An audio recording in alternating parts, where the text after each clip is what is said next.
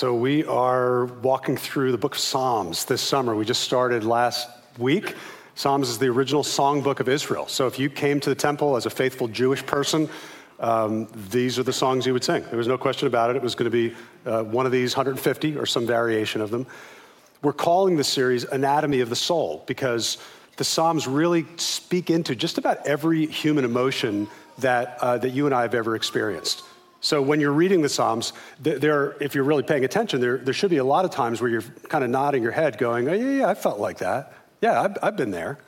So the Psalms really kind of affirm our humanness in our emotions. But they don't stop there. The Psalms invite us to start with those emotions and allow that to lead us to God, to a deeper knowledge of God, to spiritual growth, rather than just kind of being stuck in our emotions. So when we really open our hearts to the Psalms, you should be hearing God inviting you to go deeper into Him through those emotions that you have. The emotion that we're going to look at today is found in the 27th Psalm, Psalm 27, and it's the emotion of fear. You might have not known this, but if you read at all on a Kindle, an e-reader device, did you know that if you highlight when you read, that Amazon keeps track of everything you highlight? It's kind of creepy, right?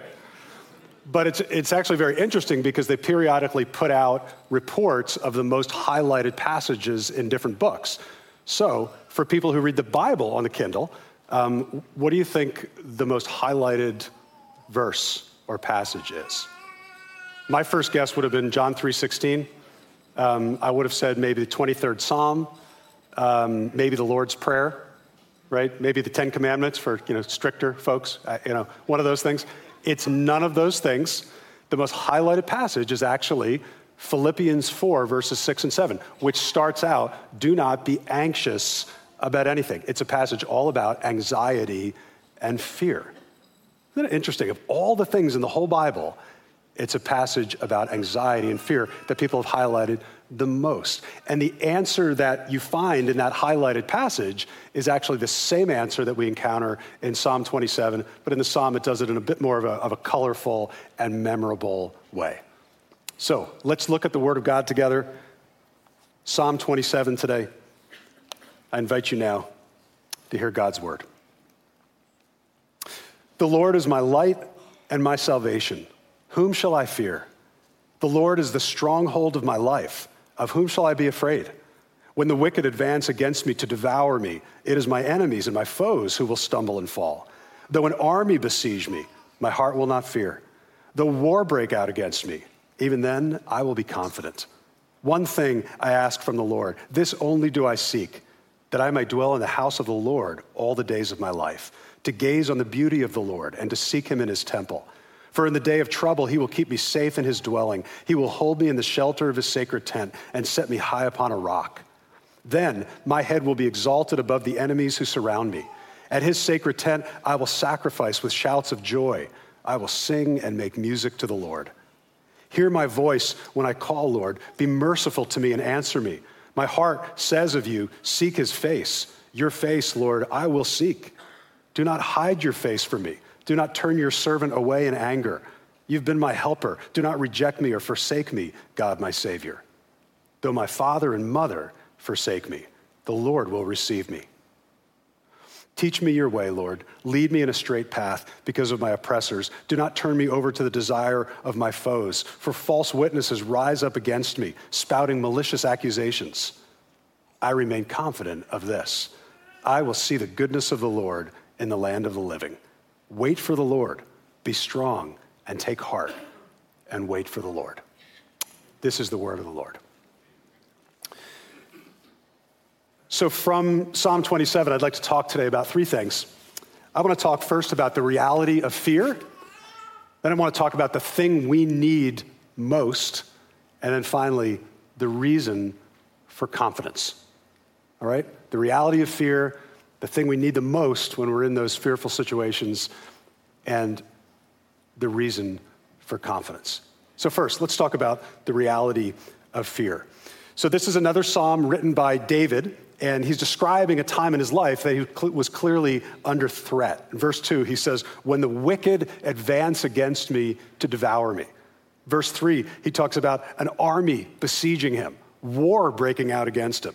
Down in verse 12, he says, false witnesses rise up against me, spouting malicious accusations. So David was obviously in some kind of a dangerous situation. He was being falsely accused, being threatened with harm. He was being attacked. The stress level was through the roof. So last week, we actually talked about a couple of well-documented times in the life of David when he was really under that kind of stress. One was early in his life before he became king, when the current king Saul was pursuing him, trying to kill him. And then later in his life, after he became king, his own son Absalom was pursuing his dad, trying to take over the throne from his father. So obviously, horrendous situations. David might have been thinking of one of those times or writing out of one of those times. Or he might be referring to one of the many just battles that he faced because of his position as the leader of Israel. In verse 2, it talks about armies and wars. So this is not just a personal thing. This seemed to be kind of a national thing that was going on. And, it just reminds me as I was studying this that when you take on a position of leadership, you are signing up for stress. Right? That leaders, amen to that? Because your personal stress doesn't go away. You still got family stuff, you've still got physical stuff, all that stuff. And now you've got all the concerns of, the organization or whatever you're leading on your shoulders. So that's true whether you're, a teacher, right? That's leadership. Whether you're a coach or you run for, local public office or you're a manager, you lead a team at work, you're a pastor, whatever you do that involves leadership, you are putting yourself under stress and in a position to be, leaders, falsely accused, gossiped about, criticized, all those things, and sometimes attacked. It just goes with the territory, and those things can produce a lot of fear. But whether you're a leader or not, we all live in a world that's filled with threatening things. Did you know that you can look on dictionary.com, and they've come up with a list of new words that we created because of the coronavirus pandemic, we have a whole new vocabulary. And so one of the new words, they said this is one of the most popular new words. It's called doom scrolling. Ever heard of doom scrolling? That's when you're supposedly going to bed and you turn out the lights and you lay there and then you take out your phone and you start to scroll. And whether you're looking at news sites or you're looking at social media apps, you begin to see the doom and gloom. Another school shooting, another stabbing on the subway, a new variant of the coronavirus and a spike in cases, the war in Ukraine, the economy. Anybody starting to feel the gloom, the doom? I'm doing my best to pull you in. The price of gas, the next election cycle. And not only are you reading as you scroll about all the bad news, you're also reading about all the people debating and blaming each other for all the gloom, because it's always the other person's fault, right? So after you do that for a while, you turn off the lights and you try to go to sleep. Good luck with that. No wonder anxiety levels are just spiking. You're not the only one, by the way, if you feel more stress. If you've tried to sign up to make an appointment with a therapist or a counselor recently, many of you have gotten waitlisted, right? No, we don't have any openings. I've never, in all of my life, all my ministry, I've never seen a wait list like that for counselors. Alcohol sales are way up. Road rage incidents are way up. Remember back in our Revelation series a few months ago, every week we said it, the world is getting darker, opposition to Christ and his church is getting stronger. And so as that goes on around us, there's just reason to fear. That was true in David's world, obviously. That's been true in every generation. I could have given this same sermon, 20 years ago in a lot of ways, but not quite as heartfelt as I'm giving it today, because things have gotten hard. So my whole point for this first point is just expect it. Don't expect that I can't believe things are hard. That's how it is, that's how it's been, and it's kind of getting tougher. There's plenty of reasons to fear. Anybody feeling cheery? Yeah. Rain in the forecast all day, by the way. Most people would not debate, most people would agree with most of what I've said so far, right? They'd go, yeah, this is kind of an unusual time of stress in our world. There's hard things going on. It's a tough world. Hard to argue with that. Where people might start to disagree, though, is, okay, what do you do about it? How do you cope with a world like this? And that's where the biblical answer starts to part ways a little bit with the world's answer. That leads us to point number 2, the thing we need most. So when we face fear, what is it? What's the core thing? If you had to put your finger on one thing that we need to make it through that. Look what David writes in verses 4 and 5. One thing I ask from the Lord, this only do I seek, that I may dwell in the house of the Lord all the days of my life, to gaze on the beauty of the Lord, to seek him in his temple. For in the days of trouble, he'll keep me safe in his dwelling. He will hide me in the shelter of his sacred tent and set me high upon a rock. It's an amazing thing to say. That right in the middle of a traumatic, terrifying situation, David says, God, I'm just going to ask you for one thing. I just want to dwell in your house. What did he even mean by that? I mean, everybody kind of knows that when it talks about the house of the Lord in the Old Testament, it's talking about the physical structure where people would gather to worship, right? The tabernacle, which then became the permanent temple structure. So that's the house of the Lord. So is David literally saying, okay, I want to go live there? No. David was not a priest. David didn't have aspirations to, enter the priesthood.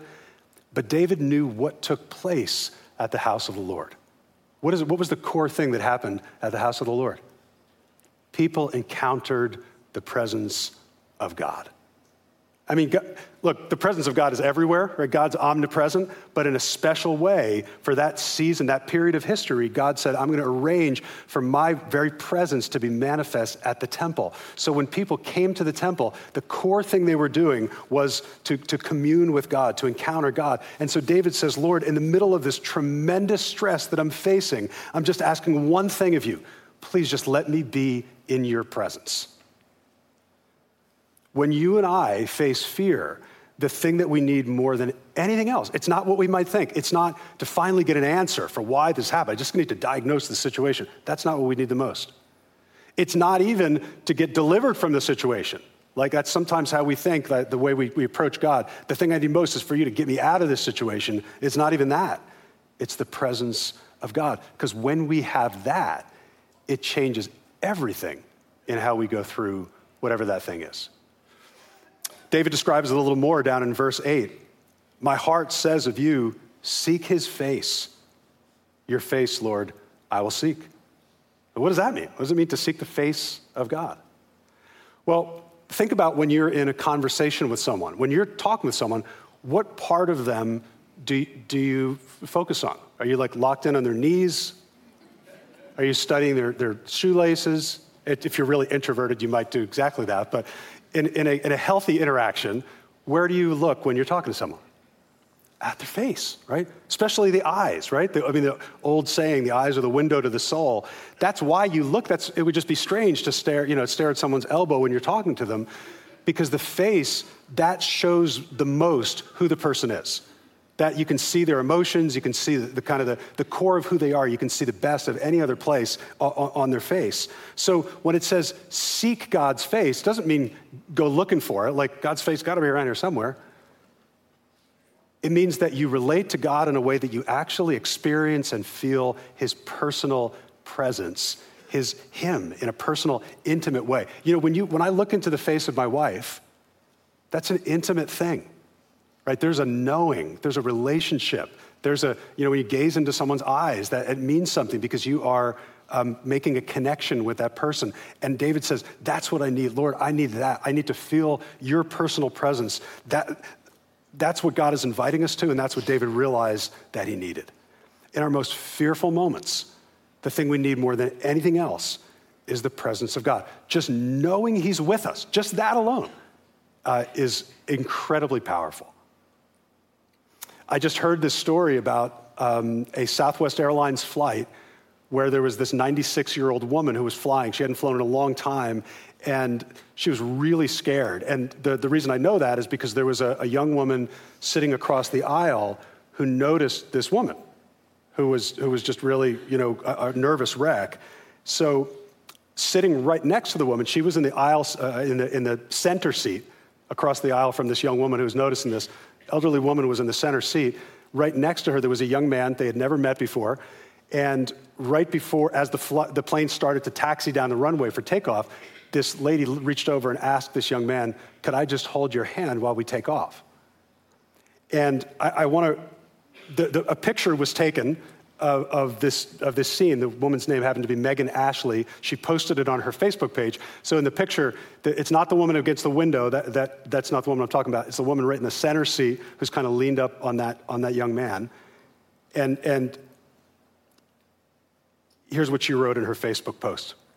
She asked for this man's hand during takeoff and then hugged him again when experiencing turbulence.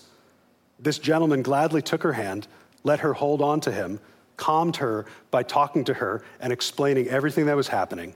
This man was her flight angel. She was so grateful that she wanted to give him her flight pretzels. I don't think I would have wanted those. Hats off to you, sir, for your kind heart and your compassion towards someone whom you've never met before. So it's a great story of human kindness, right? But think about what actually this man did for her. The elderly woman still had to go through the flight, right? He didn't rescue her off the plane. I'll get you off of here. She still had to go through turbulence, right? He didn't stop the turbulence from happening. He didn't take that away. So what did he actually provide for her? His presence. And that's all she really needed. In our times of fear, we don't necessarily need for God to rescue us, for us to be spared from this pain that we're going through. In fact, there's probably some reasons that we actually need to be on that flight, experiencing whatever that thing is, right? What we need most is the presence of God. To dwell in the house of the Lord, to seek his face, and because of Jesus, remember when Jesus showed up, he became flesh and he became the temple. God's presence was now in him. And when Jesus left this earth, he left the Holy Spirit in believers so that we become the temple of God. So now what that means is in order to experience the presence of God, to seek his face, that's not just in the temple anymore. That's just not in the hour that we spend in church. You can seek the face of God in your morning devotional time. I hope you're carving out some minutes to do that in the morning. You can experience the face of God on your morning commute to work as you listen to worship music, as you meditate on that. You can draw near to the presence of God and feel his face, his presence when you're on the beaches of the Jersey Shore this summer, when you're on the top of that mountain that you hike this summer. When we are in the midst of fearful situations, what we need most is to draw near to God, experience his face, and to know his presence. Leads to the final question, and it's this. If you do that, if you say, okay, this is what I need the most, I'm going to choose to seek the face of God, how can we be so sure that we'll find what it is that we're looking for? So final point, the reason for confidence. As I studied this psalm, there was something that struck me, and it was this. Our part, the part that we're called to play, is pretty simple. When we're in a stressful situation, our part is to seek the face of God. That's it. But look at all the things that God does. In verse 1, it says, God is my light, my salvation, and my stronghold. I just got to seek his face. He does that for me. In verse 5, it says, God will keep me safe in his dwelling. He'll hide me in the shelter of his sacred tent. He'll set me, think about this, high upon a rock. I just need to seek his face. So David is trusting for God to come through for him and protect him. And then you get to verse 9, and David prays this prayer, do not hide your face from me. Don't turn your servant away in anger. You've been my helper. Do not reject me or forsake me, God, my Savior. In other words, God, I'm doing my part. I'm seeking you. I'm turning to you. So please, Lord, do your part. Don't make yourself hard to find. Don't hide your face. When I turn to you, please be there. And David is so confident in how God will answer that prayer. Look what he says in the very next verse. Though my father and mother forsake me, the Lord will receive me.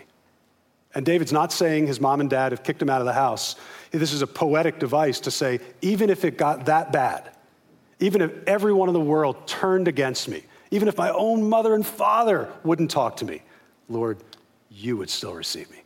I know your love is that faithful. And the word that he uses for receive is such a great Hebrew word. It's a word that means to gather. Like if you're gathering sheaves of grain, that's the same word.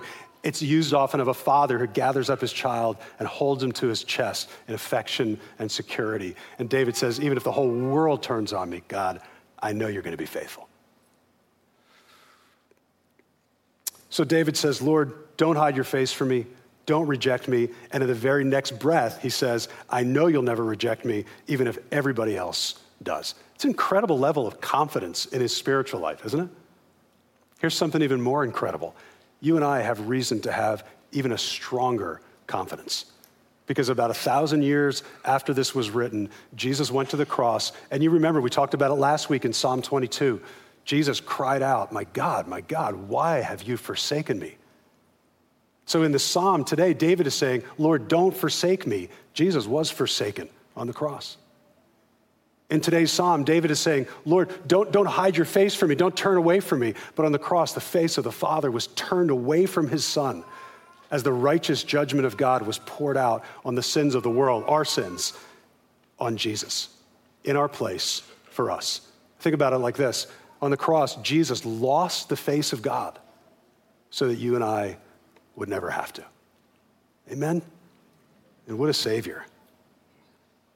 So if David had confidence that God would be there for him, God would come through for him, we have even more. We stand on this side of the cross. This is the confidence that Paul just kind of erupts with at the end of Romans 8 when he says, I'm convinced that neither death nor life, neither angels nor demons, neither the present nor the future, nor any powers, neither height nor depth, nor anything else in all creation will be able to separate us from the love of God that is in Christ Jesus our Lord. Amen to that? You need to, whatever fear is in your heart, would you allow God to push it out and displace it with this? This is strong enough to just shove out the fear that's in your heart because this is such a powerful truth. There's a well-known African-American pastor named H.B. Charles, and he talked about a woman that he knew who came to church every week, and she always prayed the same prayer. Every week her prayer was, oh Lord, thank you, Jesus. That was it, every week. The kids in church every time she opened her mouth, the kids in church would start to laugh because they knew what was going to come out of her mouth. Oh, Lord, thank you, Jesus. They would mimic it as she said it. It's all she prayed. And so one time, somebody got up the nerve to ask her, why is that the one prayer you always pray? And she said, well, I'm just combining the two prayers that I know. We live in a bad neighborhood, and some nights there are bullets flying, and I have to grab my daughter and hide on the floor. And in that desperate state, all I know how to cry out is, oh, Lord. But when I wake up in the morning and I see that we're okay, I say, thank you, Jesus. There's just been a lot of shootings lately. When I got to take my baby to the bus stop, and she gets on that bus, and I don't know what's going to happen to her while she's away, I cry, oh, Lord. And then when 3 p.m. comes and that bus arrives and my baby is safe, I say, thank you, Jesus. So she said, those are the only two prayers I know. And when I get to church, God has been so good to me that I just put my two prayers together. Oh, Lord, thank you, Jesus. And in Psalm 27, David takes 14 verses to basically say the same thing, doesn't he? Oh, Lord, I'm surrounded by enemies and armies and false accusers. But thank you, Jesus. Even if the whole world turns against me, you'll never turn your face away. Oh, Lord, thank you, Jesus. Maybe we should try that this week as we turn to God, just kind of really simplify it. Maybe that should be your approach tomorrow morning, like, oh, Lord, I woke up with a migraine again. Oh, Lord, my elderly father's dementia is getting worse. Oh, Lord, my boyfriend broke up with me. Oh, Lord, the price of gas went up again. Oh, Lord, things are falling apart in Ukraine. But thank you, Jesus, that through all the turbulence of life, you hold my hand and you'll never forsake me. Oh, Lord, thank you, Jesus. That's pretty simple, isn't it? So at the very end of the psalm, in the last two verses, David summarizes everything he's been saying. Verse 13, I remain confident of this. I will see the goodness of the Lord in the land of the living. And then here's his final instruction for us. Wait for the Lord. Be strong. Take heart and wait for the Lord. Anybody notice what the first two words of Psalm 27 are? You can look. The Lord. Anybody notice what the last two words of Psalm 27 are? The Lord. Because at the end of the day, the answer to fear is the Lord. It's a pretty simple answer. And I'm going to ask you to rise to your feet for our closing. And we're actually going to close our service with worship today. So let me ask the worship team to come up as I offer our closing prayer. But we've been talking about this great God. We've been singing about him today. Let's just turn to him and talk to him together as a group. Oh, Lord, you know the pain that we are dealing with in different parts of our lives, Lord, in our bodies, in our families, in our schools. Lord, you know. Oh, Lord, we cry out to you for your protection. But mostly we cry out, Lord, for your presence. And thank you, Jesus, that because the cross of Christ happened, Lord, that you took our place. Thank you that we know the Father will never turn his face away from us. God, this week I pray that you would help us to feel the face of God, that we'd feel the presence of God in our lives when we need him the most. Lord, we turn to worship you now because you are worthy. In Jesus' name, amen.